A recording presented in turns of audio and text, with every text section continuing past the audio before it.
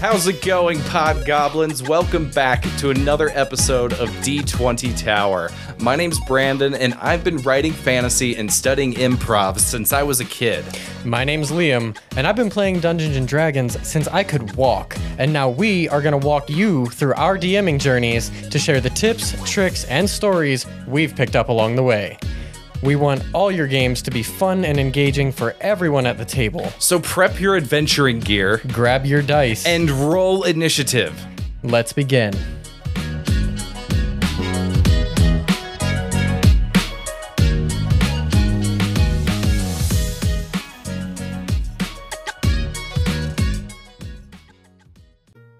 Welcome, guys.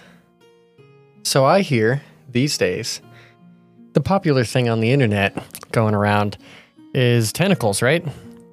Yeah, unfortunately. Tentacles? Everyone's into tentacles? What's the ratio on that? I think it depends on if it's a squid or an octopus. It kind of like 4, 6, 8. That. I mean, 4 is a good number. So we're gonna go with squids. Sure. Aren't squids usually 4? Actual tentacles, yeah. They have 2 other arms that are separate from that. They're not tentacles. If you in the audience were thinking anything else we were talking about today, you should get your mind out of the beholder-infested sewer we were talking about in a previous episode, because today we're making our way into space and talking about mind flayers.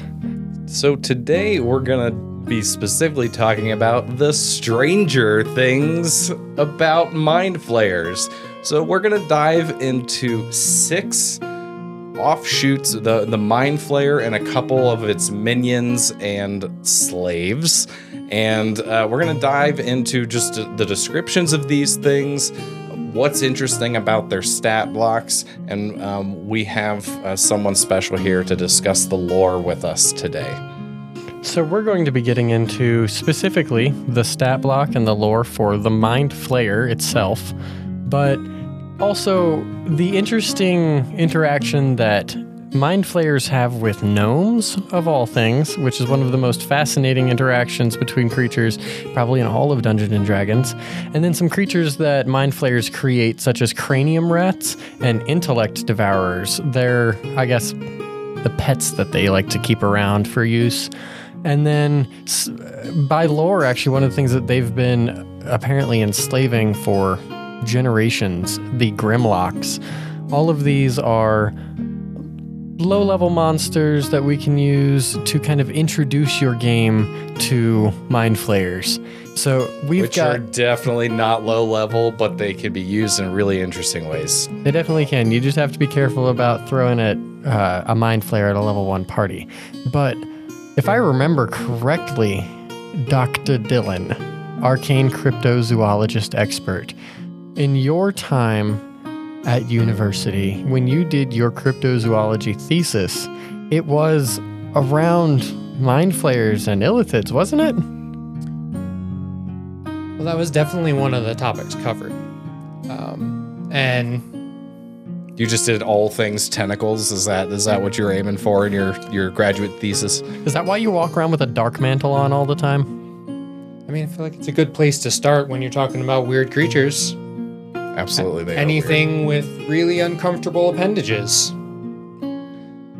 which are especially popular right now because of mind flayers being in Stranger Things and being a major antagonist in Baldur's Gate 3. If you randomly found us because you're expecting mind flayer lore from Stranger Things, though, we're not talking about the giant shadow creature in the sky. We're talking about humanoids with squid faces. Sorry to interrupt you, Dylan. Keep going. No, it's okay. Humanoids with squid faces and beaks that like to eat brains. Spoiler alert. Well, I mean, we're going to have to cover it eventually. Yeah. It is really important. So for you to picture a mind flayer in your head. So mind flayers are called, they're not all just called mind flayers. What else? I can't remember how to pronounce it. Are you thinking of the term illithid? Yeah, that. Yeah, that's the general term for the race. Well, you could call them illithids. You could call them all seromorphs because they're all created through the process of seromorphosis. We've discussed a couple of them in the past. They don't all have weird names even. The Mind Witness we talked about with you in the past. Yeah. That doesn't have a crazy weird name. I'm sure deep in the lore somewhere it might if you go back far enough though. But we did talk about things that have weird names like the Europhion. And then there's stuff like the Eulitharid and the Neothelid. And the Alhoon. And they all have strange spacey squid names. Illithalich. The Illithalich is just funny. And a particularly nasty one. Nobody likes mixing psionics with necromancy. So if you're gonna go picture a mind flayer, all right, in the Dungeons and Dragons world, you have a humanoid with a squid head. So you have 4 tentacles snaking down into this like tentacle beard it has, but they use those tentacles to wrap around their prey's heads and eat their brains. So if you're checking out the stat block of the Mind Flayer, which is in the monster manual on page 222. So at first glance, AC of 15, 71 hit points. They don't seem like too scary. But these guys are kind of a glass cannon, wouldn't you say, Dylan? Oh yeah, they're not known for being particularly strong physically. They float everywhere. They use telekinesis to get around. Which you can see that in the trailer to Baldur's Gate. I think it like kind of floats into the room before it drops it. Yeah, we'll talk about seromorphosis in a second here. But these things are pretty nasty by the stat block. Like they have magic resistance. They can cast some spells. They have psionics. Like these. So like that extract brain thing I mentioned. So if they get somebody who's incapacitated, the target takes 10d10 piercing damage when it rips its skull off to eat its brain. 10d10 damage. Does it have any way to incapacitate a target? Yeah, so it's got this mind blast ability that's going to hit them to kind of stun them before it moves in for the kill. So it can emit this like psychic energy in a 60-foot cone, and there's an intelligence save of DC of 15, or they take 4d8 psychic damage, and they're stunned for a minute. It's 48 plus 4, and stunned for a minute. Stunned for a minute, like you're useless in combat. You do have a chance to repeat the saving throw at the end of each of your turns, I believe. But also, let's keep in mind. God, right? But let's keep in mind that intelligence is the most frequently dumped stat in 5e. Really? It's not directly tied to getting more skills. It's not tied to anything except for the skills that require them, and there aren't many. No, it doesn't give you more spells. It doesn't do really anything for you. I mean, wizards will have intelligence. Artificers will have intelligence, but there's nothing in the game that encourages you in any other format to take it. So I'm actually like pretty sure I've seen like D&D Beyond studies kind of on this where it's like those are typically the most frequently dumped stats because everyone needs their primary stat and everyone needs Constitution, and then beyond that, so perception's important. And like, yeah, throwing this thing at a party where you might have one character who's got a good intelligence score, like this thing can mess them up. Yep. So this is a challenge rating of 7. We definitely don't recommend throwing this at low level characters. But you throw it, you get to with a 7, you're throwing it at them before paladins get their auras, so you don't even get to add those bonuses. Like at high level, that becomes a little bit more trivial, but when you're just still dealing with like pre-8, you're not getting those auras and you're not getting a lot of those big buffs in still. Maybe the bard will help one person. So where do mind flayers come from? Like what are they? What's their society like? So these things are like nasty, but I feel like you're not gonna. I remember reading the Drizzt books by R.A. Salvatore, and I think the early ones have an illithid. I don't remember his name, but yeah, these don't. So I use these in my campaigns, obviously. I'm pretty sure it's in the second book because it's before he escapes. Yeah, he's running around with the rock gnome that has a pick and a warhammer for hands, and he can wow, I and he forgot can about like that guy. and he can like spark them and make them magical and do extra damage. I forgot And about- they wow. meet a Petch that is that has been transformed into a hook horror, and they all get captured. And if you read that book, the Mind Flayers are not scary. But I mean, I think that Drizzt's also a demigod. Yeah. Drizzt makes Yeah. everything not scary. Yeah. So don't think that you can take on a colony of like 15 to 20 of them at low level as you're trying to escape with no gear. That's not going to happen. You will get wrecked. And we speaking of getting wrecked, we are gonna go through some really cool encounters. So this is actually part of a series we want to do on Mind Flayers, and we want to give you guys some roleplay ideas and just like really integrate these into your campaign because they're super cool. And there's all the offshoots of the Mind Flayer are just like gross, and they're powerful and fun to use in your world. We have a full adventure that we're going to be talking about in the next episode, but I'll definitely be hinting at it in this episode because I think some of the best ideas we have for how to use these in cool ways will have to be brought up in this episode. So, Dylan, tell me about the lost empire of the Mind Flayers. Well, there definitely is. There's conflicting stories. Their whole history is kind of an enigma overall. There's a belief that Mind Flayers realized that they were going to go extinct, and so they used all of their most powerful magic to send themselves and their ships, their spelljammers, back in time to before they had even evolved.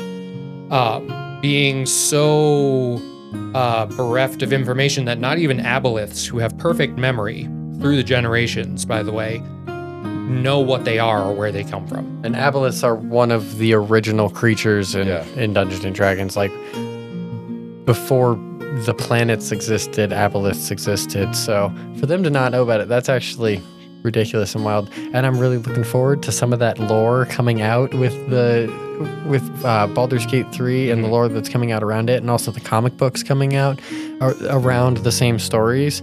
And the Spelljammer stuff is going to also like play into it. That's going to be so much fun. I'm excited. Yeah, these little humanoid Cthulhus running around space eating brains. So you said they went back in time. They were running from something? Well, they were running from their extinction. And what was killing them off? Well, there hasn't been much information on that, but it must have been pretty scary because at their peak, they were essentially major forces in the ethereal plane, the astral plane. Their expansion became so wild that they stopped the Blood War. What's the Blood War? The war between... The eternal war between demons and devils. Oh, gotcha. Yeah. I didn't know it had a title to it. Yeah, no, it's the great part. It's what keeps angels arrogant in 5e. Okay. But they essentially believe that they are order to be brought, that they will bring order to the universe. So these are a bunch of like Cthulhu Darth Vaders, is what you're saying. Essentially. Lawful evil, order, hive mind. And as far as they're concerned, they're benevolent. The best thing they could do for you, the highest honor they could give you is to eat your brain and to make you a part of them. And if they Or to just turn you into... I feel like that's like the second highest honor. I feel like for them, probably the highest honor would be turning you into one, wouldn't it? Well, I mean, they do enjoy having thralls. Some even pick favorite thralls. They'll give them things to do, objects, possessions to have when they're not working. If you are paying attention, that's going on in our campaign right now. There is a specifically powerful servant of a Mind Flayer that's got all this extra magic gear and psionic powers. Wow. Yeah. Sounds like a thrall to me. Cannibal halflings.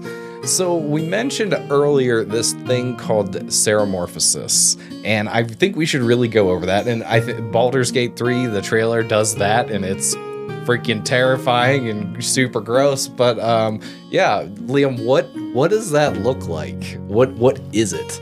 So ceremorphosis is when they take a tadpole of the illithids, which is a small fleshy creature that has a little tiny eyeball and teeth that come out of its mouth, and it wraps around your eyeball and goes up to, I think it rests on your ocular nerve, or maybe it goes all the way into your brain. And what is it, Dylan? Oh no, it goes all the way in. All the way into the brain. So it crawls its way into your brain, and over the course of 7 days, typically faster than that, but within 7 days for sure, the bones of your face you'll first off get a huge fever. You'll start to feel sick, and I'm already feeling sick listening to this. As the process actually happens, it's rather rapid. Your bones snap and deform and shift to take into account the new anatomy of tentacles now forming out of your mouth. And your head elongates to fit the new shape of your brain, and you get this squid structure to your brain. But your bones and your arms and your legs will also snap and become thinner and elongate, and your flesh becomes reshapes, dark and purplish and becomes oily, and you slimy. And you immediately get your powers, and you are immediately one of the hive. A mind flayer that is not given special treatment, that is alive for a year, is the same power and strength and knowledge of a mind flayer in that same colony that has been given no special treatment and has been alive for 10 seconds. Oh, wow. Or 1 second if we're going to take into account that turns happen, and I know that somebody's going to try to test it. Anything to add about that, Dr. Dillon?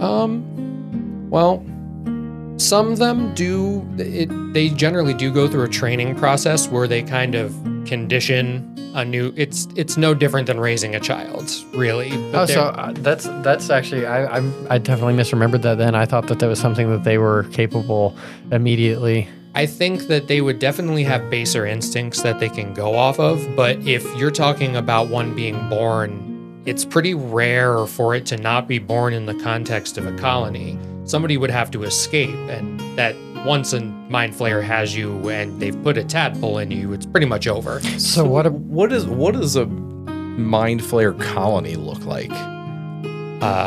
Lots of mind flayers and even more thralls. And they like to surround a giant brain in a pit that is called... Excuse me, what? Yeah, the elder brain is the hive mind of this, and they will literally put it into a bath-like pit, and the chosen thralls will actually bathe it and take care of it. Well, let me guess. Does this thing have tentacles too? Is it just like a brain with tentacles? It can also levitate. And it's a CR-14 creature, I think. It's actually housed with the tadpoles as well. Yeah. Because it sits there and it prunes them. Ones that it doesn't like, it just eats, or it uses it for other experiments. So you got a brain with a little four-legged shrimp. If that's not bad enough for you, we will be getting into a future episode about this. If they need a mobile command base and they're under great threat, an illithid colony will capture a dragon, and instead of putting it through ceremorphosis by putting in tadpole in its eye the way it would normally, that creates I think it's called a brain stealer dragon.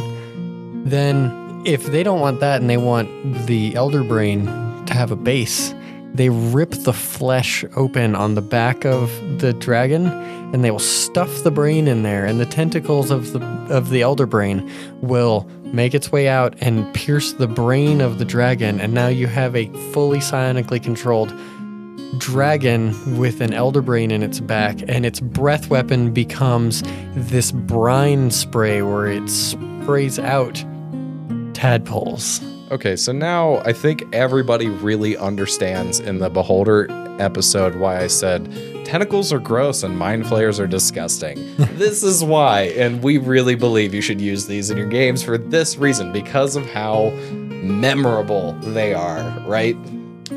They definitely stand out. They have an alien Lovecraftian nature. I mean, they are aliens by basis of their origins. The non-trademarked name for them is Cthulhu folk. Interesting. That makes sense. So what else we got? So we got the base of mind flayers. There you have it. So you said something about some gnomes, right? Oh no. We haven't even gotten. We'll get there. There's so much more. I think we need as a base before we get there. Dylan, you have I think you said dozens of pages of notes. So we know that they went back to before time started. We've been getting a little off topic, sorry. But we know that they went back to before time was being recorded. Sorry, not before it started. And before the aboleths remember anything. So what have they been up to since then? Reestablishing the empire. For a while, they were incredibly successful. They took over, like I said, a lot of astral space, a lot of the ethereal plane, and many of the inner planes. It got to a point where one of the most common slaves they had were Gith. There was an uprising, as there had been many times, but this time they managed to take complete control and essentially make them an endangered species. Imagine going from rulers of multiple planes, thousands of crystal spheres, if not hundreds of thousands. What is a crystal sphere for our listeners at home? A crystal sphere is essentially what a planet in the astral sea is wrapped in. It's where your oxygen is. It's what separates you from the astral sea and gives your planet autonomy, essentially. Okay, so they just had thousands of planets for the laymen at home, the essentially, dum-dums like me. And they were pushed back, and their numbers became so small that they basically had to go into hiding. And that's their primary motive at this point, is to hide. They are trying to rebuild their numbers. They've lost a lot of the technology. They don't even know how to make their ships anymore. It's gotten so bad. So you talked about some ships, I think, before. Maybe this is the first time you bring it up. They have really cool ships. Nautiloids. Nautiloids? That's what I was about to ask. Wait, let me guess. Do they also have tentacles? Yes. Would be correct. They do have tentacles. It is on theme. It's like tentacles coming out of a conch shell, almost. They're cool. You can, again, see those actually in the trailers for Baldur's Gate 3. We're going to keep plugging that because that's just so cool to be able to see visually play out. But, yeah, the ships have tentacles. They can interdimensional planar shift and travel. They can travel between crystal spheres. That's cool. So, do they live out in space on those primarily now?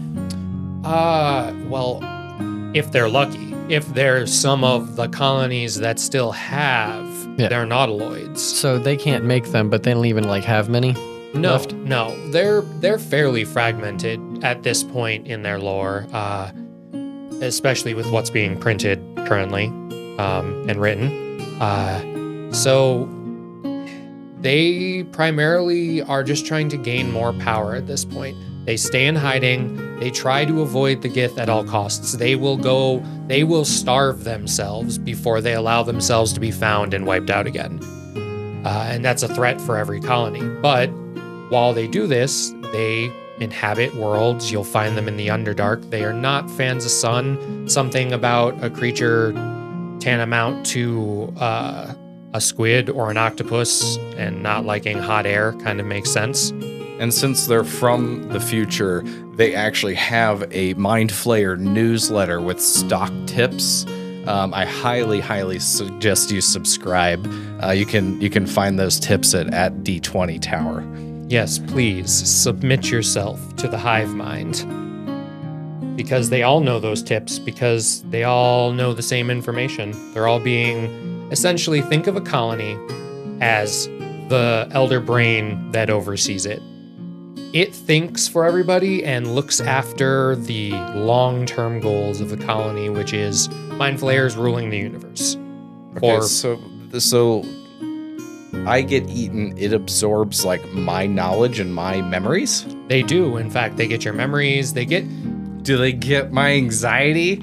Actually, they might if they ate enough people's brains with anxiety. They tend to take on the mannerisms and traits of their favorite food, and they're all picky eaters. You know, I would be really, really anxious if I felt tentacles going up my nose. If you guys see that's that the art thing about it. What is that D&D 3.5 that had that art? Like I've seen art of mind flayers, just like all the orifices in your head are getting filled by tentacles. And But that's the great thing about them. They'll make sure that you think you're on the greatest vacation of your life and you don't feel any of it. I hope so. They're actually, they think they're sweet in that sense. They make you think you're on vacation on the nicest beach, having the best sex of your life. But really, it's tentacles in your face. And for some people, those might be the same. Crunch, crunch, crunch. Yeah, we were really disturbed, but we were doing Google searches to see the keywords for this episode, and Mind Flayers was first, but we weren't going to tell you the next two. So, they reproduce by putting humanoids through seromorphosis. We'll get into the interesting interaction that they have with only one humanoid in the form of gnomes, but what's the purpose of some of the other seromorphs that they make? Because you've mentioned this a couple of times that they have a bunch that they go through, but why do they go through the effort of turning other things that aren't going to turn into mind flayers?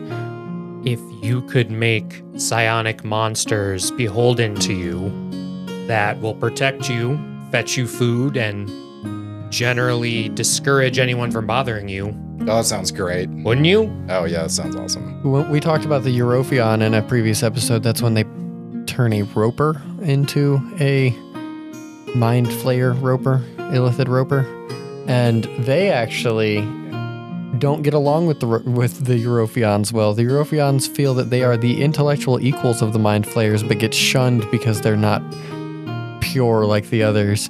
So I find it interesting that they can be part of the hive, but still not feel like part of the hive.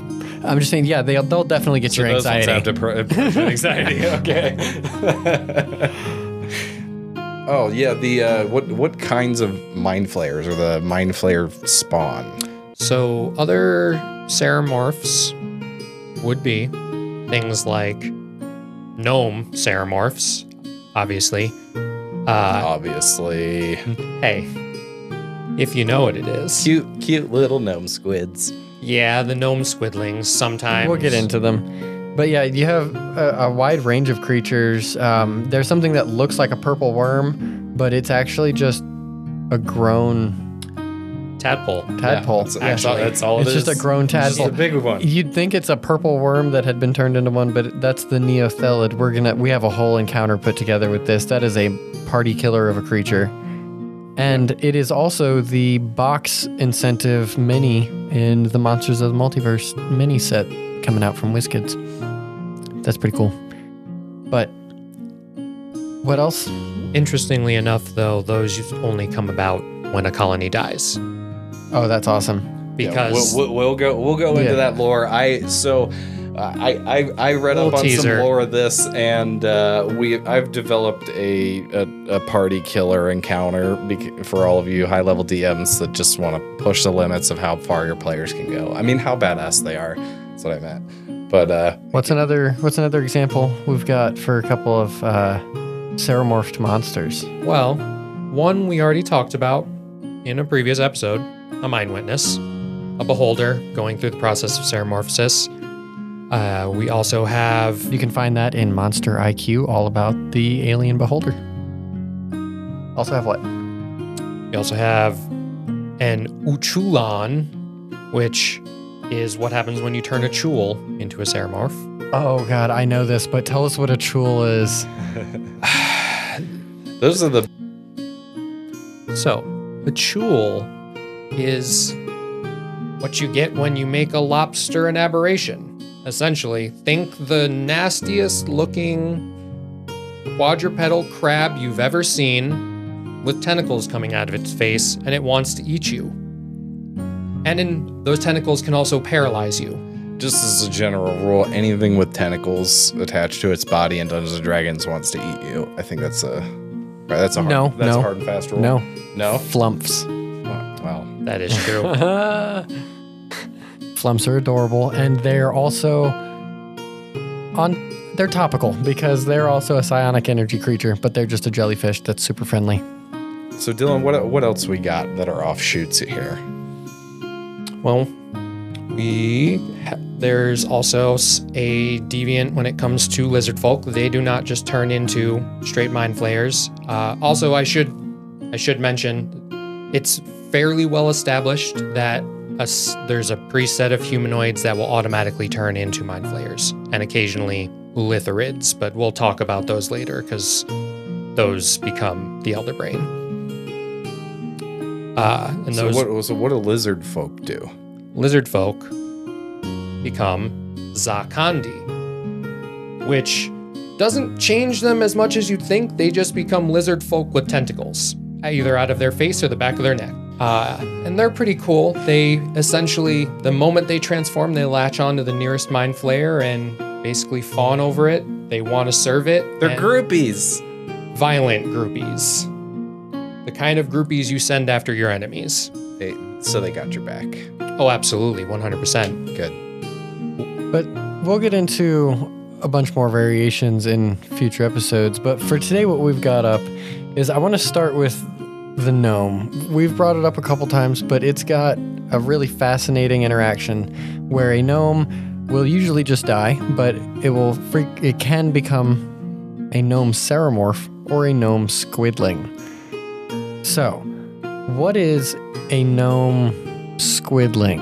I think, Brandon, you've got all of that info for us, right? So it's when the process of turning a gnome into a mind flayer goes horribly awry.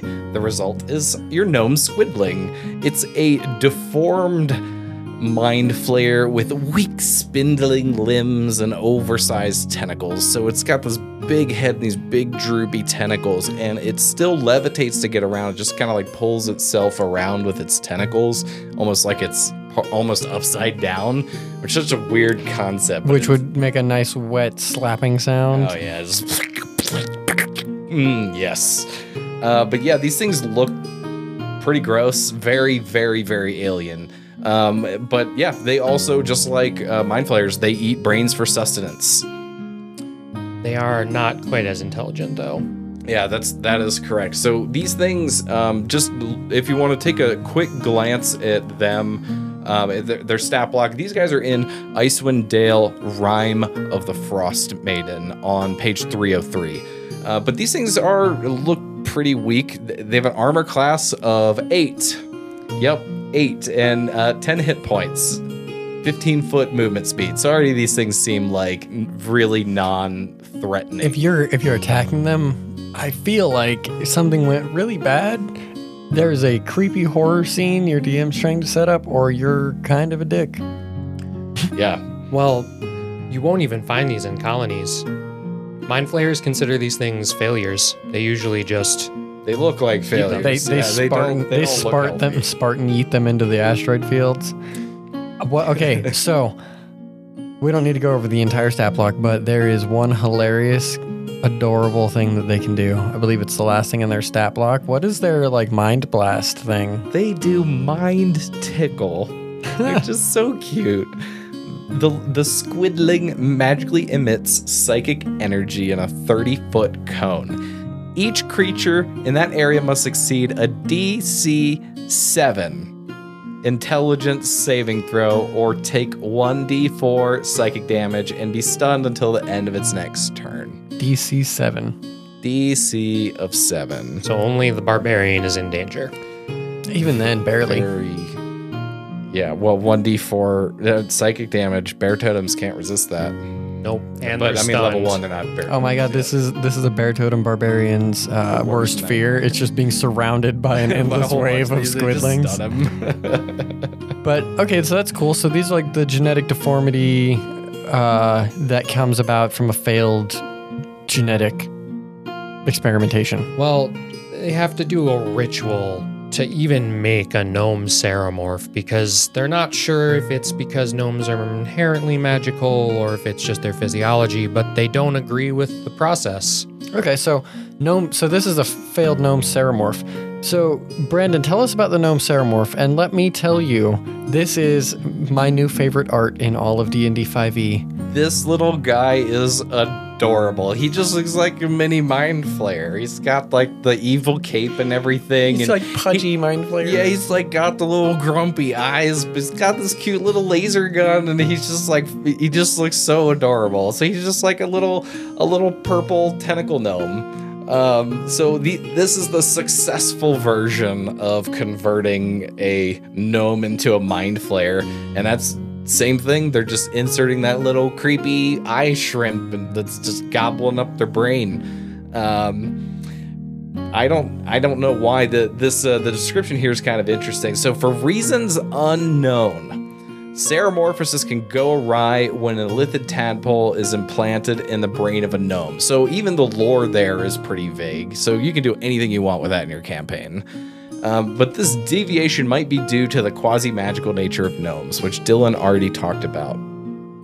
So this thing just seems like fairly non-threatening, though. It has spell casting, it has brain eating, the laser pistol 3d6 damage, not too shabby. What makes these things like unique, fun flavor for your campaign? It's got a laser pistol. Yeah, right. Also, is that common in Spelljammer? I don't know much about it. It's the only thing I know about having a laser pistol. I'm sure something else exists, but it's the only thing I know about. But it looks like a little glue gun, and that's what makes it adorable on this guy. So Dylan, do you have anything more to add on these guys? I think it's really interesting that they're one of the only, I think they may be the only Ceramorph that has memories of themselves pre-Ceramorphosis. So these things are intelligent. They're intelligent. So these are not like the other ones. The squidlings are like intelligence of 4 or something. Oh yeah, no, these are just as smart as any other illithid. But there's no reason that they need to be as evil. No, they like to tinker. They're still gnomes at heart, and it's kind of cool because you can do a lot more with that, since there's already so many instances where you see things happen after colonies collapse. I'll tell you right now the punchline of the adventure that we're going to put out in the next episode, because I hope this is enough to sink everybody in. Starts you at level 1 as a Spelljammer's adventure, and you'll make your way through a tinkerer's asteroid populated by gnomes that has gone silent, and your benefactor sends you to figure out what happens. You make your way through. The Mind Flayer that was there seems to have left. You will find a dead gnome Ceramorph, and then eventually you'll find a small room overrun by gnome squidlings that won't attack you but will be confused. And if you help them out and agree to save them, there will be a gnome Ceramorph that reveals themselves as a survivor that was hiding, and this I'm intending to set up as an NPC that your players get to have as a gnome tinkerer out in space, but he's a gnome squid tinkerer. Like, that is because he's so cute and squishy. Like, you have to have him. Yeah, like, and it's amazing. And you could, at that point, the players will beg him for his laser gun. Don't let him see the laser gun. This guy looks like when you like squeeze him too tight, he makes the sound of like when a like when a dog bites on a chew toy, like that. like they're just so cute. but wetter. Oh yeah, no. So that's the other thing. Oily. They speak with a gooey accent. They speak with a gooey accent. With the gooey accent. He's a little guy, so he got a little gooey accent and a high voice. Dylan. Not sure if I love it or I hate it, but we should do that with peanut butter next time. Actually, that might sound a little better. Get that smacking sound. We're gonna do gooey voice ASMR. know what the target market is for that, and I don't know if I want to know. So we got to diversify audiences. So we've got a cool setup for you to hear about the gnomes more in the next adventure. We're going to talk about in the next episode. But we also want to talk about some of the I'm going to just call them, I think I said it before, I'm going to call them the pets that the Mind Flayers like to make and keep around, because they've got a penchant for collecting rats and making them psionic, and they've got a thing for putting legs on brains, I guess. And tentacles on brains. They do a fancy psionic ritual, and then your brain busts out of your head. So With legs. Yes. Dylan, what are He like the Kool-Aid man, the brain Kool-Aid man. Oh yeah. Oh no. Oh no is right. So Dylan, what are these like these rat creatures? These cranium rats. These cranium rats. They are the result of rats being subjected to intense psionic energy. And over a long enough period of time, they gain some of the intellect of the Mind Flayers. This is just how you make the Hulk, but also like a variation of how you make. You just pump it full of radiation. You guys just pump don't it full of realize. psionic energy. You guys just don't realize that Charleston in our game is actually a bunch of cranium rats piled up to look like a person. You know, 3 goblins in a trench coat. He's just a rat swarm in a robot suit. I would be down. I would be cool with it. Let's make it happen. So these cranium rats are, for those of you curious, these are in Monsters of the Multiverse. These are not your standard monster manual. So what else can you tell me about these things? Like what makes these guys interesting? Well, they're rats with telepathy, first of all, which is pretty cool overall, considering rats don't normally have the ability to talk. Like what are they gonna say to me? It's like simple things. Hungry, bad. Hey, you got any scared. food? Well, if you Whatever get a you- rat, Whatever you want them to, because we've already proven in real world that rats are very intelligent and have complex society. I would. Yes, my good man. Do you have anything I might munch upon? I'd like the idea of they've like formed cliques, and you can define the cliques for yourself, but not to the players. It's imperceptible to the players, and you roll which clique they're talking to. And if they're going to talk to one that's like the preening hot clique, or there's like the outcast clique of rats, because these are very real concepts that Yeah. exist in rat society, like human society. well, and then when these ones band together, they get smarter. You get enough together to become a swarm, they go from 4 intelligence to 11 intelligence. The what? better the clique, the better the intelligence. So the more popular are, the smarter you get. That's Exactly. the point to take away, ladies and The gentlemen. more popular somebody is, the smarter they are. So just looking here at their stat block, like these things are kind of seem like they're a joke. You know, armor class at 12, hit points 2. They literally have a challenge rating of 0. Like, I mean, the rats, they're just like topless rats. Oh yeah, the top of their head is removed and their brain is showing and glowing. So they emit light at all times. So like you can just that alone, even if you just have like glowing rats, you can use those in a lot of fun and creative ways in your campaign. If you like when we talked about the Mind Witness, maybe the Mind Witness is collecting information from all of the rats, but the rats do the spying in the city. And if you follow the rats enough and get your rolls right, they'll lead you to the Mind Flayer base in this city that's being watched by a Mind Witness. You could bribe the rats. Yeah. Actually, Mind Witness gives you 300 feet of telepathy. That's a lot of range for a rat. That's a big, wide swarm of rats. And there's actually nothing that says that they are actually enthralled to Mind Flayers. They just get power from them. So they're used, but it doesn't say that you couldn't bargain with them. It's not like a thrall that you couldn't bargain with. Well, so yeah, I would absolutely. definitely bribe the rats. But yeah, they're pretty cool. They are very And hungry. they also can't be divined. Is that correct? It's something, they have an ability that they can't be seen with magic. The rat is immune to any effect that would sense its emotions. Oh, just sense its read its emotions? thoughts as Or read well the- as to all divination spells. So that's pretty cool. Like, that could be fun. I mean, I don't know why you'd want to like scry on a bunch of rats. Well, I feel like that'd be like wouldn't you want to know where it goes when it's done watching you? I don't. No, what if I don't want to know that I'm being watched. No, what if you scry on the Mind Flayer and you think it's alone, but it's got 30 swarms of cranium rats around it, and your party shows up expecting to fight one thing, and then there's Swarms of rats. Because cranium rats are, I think, like a CR5 or CR4 creature. A swarm of cranium rats, anyway. An individual is a 0, but in a swarm, they're pretty powerful. They have a CR of 5. So, if you go that could by be the useful. challenge rating system. Which, anyway.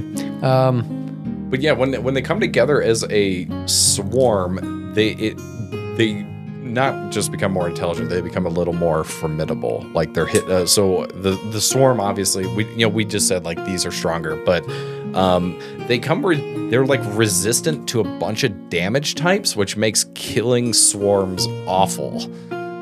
So these things are resistant to bludgeoning, piercing, slashing. That's kind of limiting a lot of options there on how you can get rid of them besides magic. Yep, low level. Yeah, I remember in back playing Pathfinder, our wizard summoning swarms on enemy casters for those concentration checks. It's all the biting just made the concentration checks harder. So swarms can be pretty nasty. In the Solasta video game, which is pretty much the best D&D simulator video game, there is a spell, a cantrip actually, that they made called Stinging Bee or Annoying Bee, that it's just a cantrip, but it just makes somebody have to make a concentration check against your spell save DC. And that's such a good cantrip, because that's actually really powerful. Just a bee? Yep. Or a swarm of bees? Yeah, that makes sense. But think about it, even at low level, if you're a level 1 wizard, your spell save DC might be 13. To induce a concentration check for DC 13, you would have to do 26 damage. It's like the equivalent there would be cool. Anyway, I'm getting into the weeds of stupid stuff. Okay, so cranium rats are pretty awesome. They glow. Swarms of rats glow. They can talk to you with their brain, but they're still rats. Also cast command, which is terrifying. Oh yeah, the swarm can cast command, which is hilarious. I do not want to be commanded by a swarm of rats. Thank you. I have nothing against those rats, but Pardon me, sir. Will you give me that cheese in your pocket? I have an Give me all of your cheese. 10. Oh, that would actually be powerful. They'll give me all of your cheese, and then they have to search through their pack for cheese for 10 minutes. Give us your cheese. You're out of combat for 10 minutes easy. So the next thing we've got up on the docket is the intellect devourer. Excuse me. This is what they would have as... it's basically a brain dog. It's just a dog made of a brain with legs and a little stubby tail. that steals your intellect And then teleports into your brain. and controls your body. Yeah. It's a good time. Yeah. So, Brandon, what's in the books about intellect devourers? So intellect devourers, they're just a challenge rating of 2, but obviously they do have a nice horror factor, even though they're a low-level enemy. So they have an armor class of 12 and 21 hit points, a little bit faster movement speed of 40 feet. These things scurry. So they kind of, this thing literally just looks like a brain with big dog legs. Weirdest dog legs I've ever seen. Yeah, like fleshy dog legs. Yeah, like big thick toes. But yeah, they have this devour intellect ability that I feel like could really ruin someone's day. So they target one creature within 10 feet if that has a brain, so I'm good. But the target must succeed on a DC 12 intelligence saving throw against this or take 2d10 psychic damage. 2d10 is a lot for just a level 2 party. That kills, that like max damage, you can kill anything. Sure, but also it does what else? But also, on a failure, roll 3d6. If the total equals or exceeds the target's intelligence score, that score is reduced to 0. The target is stunned until it regains at least 1 point of intelligence. Okay, so you know what a level 20 barbarian typically won't have? An intelligence higher than 8. A family? A bonus to any of their intelligence saving throws. Yeah. So even at level 20, this thing punches up. This thing punches up in weight class all the way to level 20. This and shadows. Shadows do a similar thing, but they actually drain your strength. I do like that now, if you have at least an intelligence of 19, it can't Yeah. steal your intellect. Yeah. You can have maybe one of those in the party. Whereas before, they used to just reduce your intellect. Yep. So yeah, if you get knocked unconscious around one of these things, it can literally just teleport inside your skull and you are gone. And then if you have got a cool player and a cool DM, they'll go, hey, He means me, Dylan. I want you to act out things like this. And I'll give you commands every once in a while, but you just, because it doesn't say like it bursts your head open. No, it teleports in and it takes over your body. And it gains in that process all of your intelligence and memories and Spells, everything you knowledge. knew. Yep. So This has some good roleplay value. This is sort of like having a doppelganger take over a party member, and like you tell that player like, hey, just so you know, this has changed, and you get a good player that can roleplay that. So this kind of seems kind of similar. oh yeah, this is a good one if you've got the right group. But also it is not really going to feel good for most players to watch something pop into their skull while they're sleeping and Oh yeah. kill their character and move on. But especially if you've got a player that's like, I don't mind killing my character because I want to play something new, I'm not really happy with it, do what you want, do this. So back to that level 20 barbarian you mentioned. I'm just imagining like the final boss fight, and you have all the other players trying to kill this demigod or something. You just have the barbarian running away from this, just like a little pack of these things just scurrying along afterwards. I will say though that that saving throw has been, I've used these in every campaign for the past 4 or 5 years, and genuinely have never had a player character fail the saving throw. I know that's just coincidental luck. Yeah. But it being a 12, it's not hard That's to do. not a 50-50 chance for most barbarians. No, but it's still base 40 if you've got a flat intelligence. Yeah. So like every time I have fielded one of these, the group has gotten super lucky, because there was one when you guys fought the flesh warper in the last one and he was making abominations out of creatures. There was one that, no lie, was hidden and attacked the group for 4 turns, and out in the open everybody rolled and just it never got anything. So I actually didn't join the campaign back when I had the flesh warper. I showed up when they walked out. Oh yeah. And it was funny because I had no idea what was happening.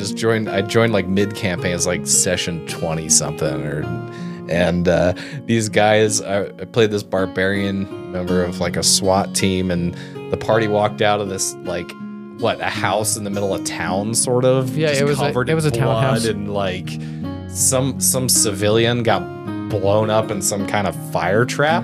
Oh, so they locked a civilian in the building in a barrel because they wanted to come back and get him later, but they forgot about him and they were running on their way out and the building blew up. And so the building's on fire and whoever was inside got burned alive in a barrel. Oh, so that's like when you catch fireflies and you just forget to poke holes in the lid and then you throw that off a cliff. Yeah, pretty much. That's the same. So Dylan, where do these intellect devourers come from? Like, how are they tied to mind flayers? Obviously, it has a brain. Like, do they eat these? No. Well, I'm sure they could, but they're more useful to them not eaten, since they can find brains for them. So is there like a ranking of like bad brains to good brains, or like smarter brains? Smarter brains are smart. Higher intelligence brains are more for the delicatessen in the mind flayer community. Interesting. They can all be picky. Some of them pick races, some of them pick lifestyles, some of them pick age, intelligence. They all have specific palates. They're very refined creatures. Just because they want to take your brain doesn't mean that they don't know what culture is. And don't want quality brain in the process. Just imagining if this like asteroid that does like assisted suicide, and it's just a mind flayer that eats people's brains. I could see a gnome Ceramorph doing that. I mean, being like, I have to use my powers for good somehow. Yeah. If there's one way to go, you might as well have your brain eaten by an adorable little squishy guy. boy. Yeah. So anyway, sorry, I interrupted you. Where do these things come from? How are they made? They perform a ritual on a body, and Mind flayers do this? yes, mind flayers. It's a psionic ritual. Okay. They essentially take a human, they'll carve some its yoga. skull a little bit, Oh. make it so it's a little bit easier for the guy to get out. They perform the ritual, and then they pop it out, and there you go. You got a little dog brain. Oh, that's it. I So mean, is this like every mind flayer can do this? Like they just like if do they it? have the knowledge to do it. Yeah, it's actually a fairly common thing. There's no reason for them to not. They usually have an excess of thralls. It is the very first encounter of any variety that you can have in Baldur's Gate 3. You can pull the brain out of a body, and if you mutilate it and make it dumb, it joins your side, and if it catches you, it attacks you, and if you don't mutilate it, it turns on you when you find a mind flayer. So why do these things exist? They're literally just servants of the mind flayers. What are these? What can they like do for mind flayers? Though? They're able to detect anything sentient, or for another way of saying anything above intelligence 3, and know where it is and sense it and be able And to they're find very it. stealthy. Oh, so you said these are like the dogs. So these literally are like kind of sniffing out intelligence, and they're hunting. Yeah. Oh, okay, that's cool. They're the bloodhound of brain matter. Fetch, boy. Yeah, so they're fantastically evil little creatures. Between those and the cranium rats, you could have a crazy cat lady, but Kind of vibe, yeah. but like mind flayer? but like crazy brain lady with tentacles. Yeah, exactly. Tentacles. So we've only got one more monster today for everyone. These are all going to be used in our next episode in the adventure that we've got planned for you guys. But we wanted to talk about this one just because it is really useful as a low-level encounter when you're dealing with a mind flayer campaign. They're not mind flayers, they are thralls. They're not ceramorphed, nothing like that. They're called grimlocks. They are CR 1/4. They're blind and dumb. But Brandon will tell you more about that now. Yeah, so the Grimlock here is it's in the monster manual, but it's introduced in the basic rules on page 318. So the Grimlock is it's just a medium humanoid, armor class 11 hit points. But what's interesting is it's blind, but it also has stone camouflage. So it is advantage on stealth checks in rocky terrain. So even though this thing's blind, this thing is made for surprise rounds. This thing, I mean, they're weak, so they're not going to do a ton of damage. They have a wrench and spelljammer, or a spike club if you're in Faerun. So it sounds to me like they're kind of meant to be subterranean. Yeah. Like they want to be in the dark, underground, in tight spaces, so they can jump out and attack you when you can't see, and they can because they don't at all rely on light. These are the creatures from the old classic, The Time Machine. They did a movie about that in the early 2000s. What was that guy's name? He was also in Count of Monte Cristo. I'll come up with his name later. But so these things prefer to come out at night. Well, they're native to the Underdark. They like it down where it's cold, wet, and there's not a lot of people around. I mean, unless they need food. And so for like low level encounters, these things are like very flexible because they're incompetent in many ways. They're not going to have an easy time hitting your players. So you can use these to just kind of introduce combat to a new group, right? Yeah, absolutely. And I like that you said that they're kind of dumb and incompetent. We're going to showcase that in the bridge encounter in the next episode. Like these things kind of look like little ogres. Yeah. Right? They're just kind of like their skin's a little too flabby. They got the jowls and a big old mouth and kind of frizzy hair, gray skin. And we bring them up because they've basically been servants for mind flayers for as long as anybody's been calling them Grimlocks, as far as the lore says. They are nasty little humanoids. Humans that went into the Underdark, and the Underdark's not a particularly nice place.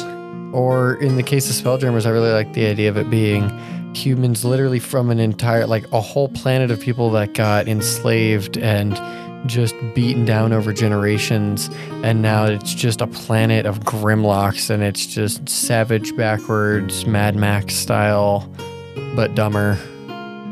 Your players could only get enough experience for like it maybe to get to level 2 by killing that whole planet. Yeah.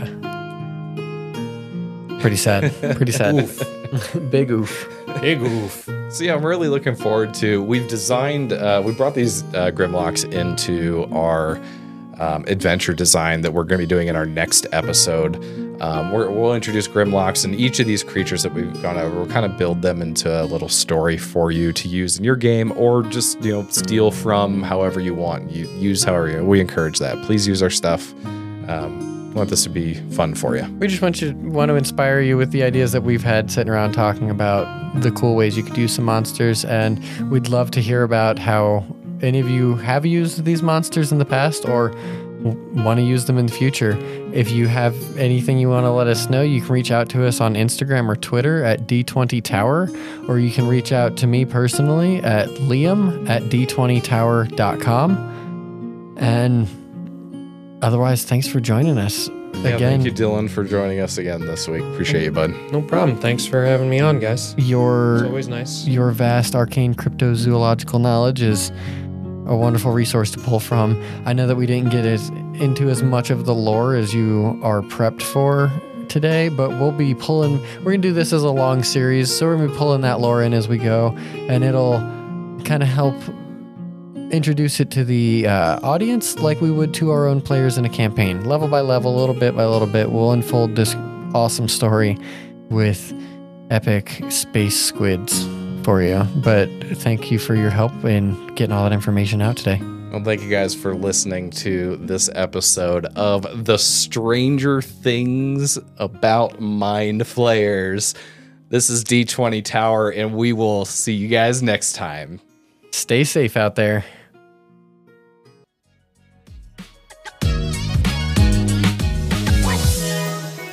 Thanks so much for listening. You can find us anywhere podcasts go to adventure. So like, subscribe, and give us 5 stars on your favorite podcast platform. You can follow us on Twitter at D20 Tower to find out when we're posting new episodes, or toss a coin to these casters on Patreon. Again, that's at D20 Tower. Until next time, game on, Podgoblins.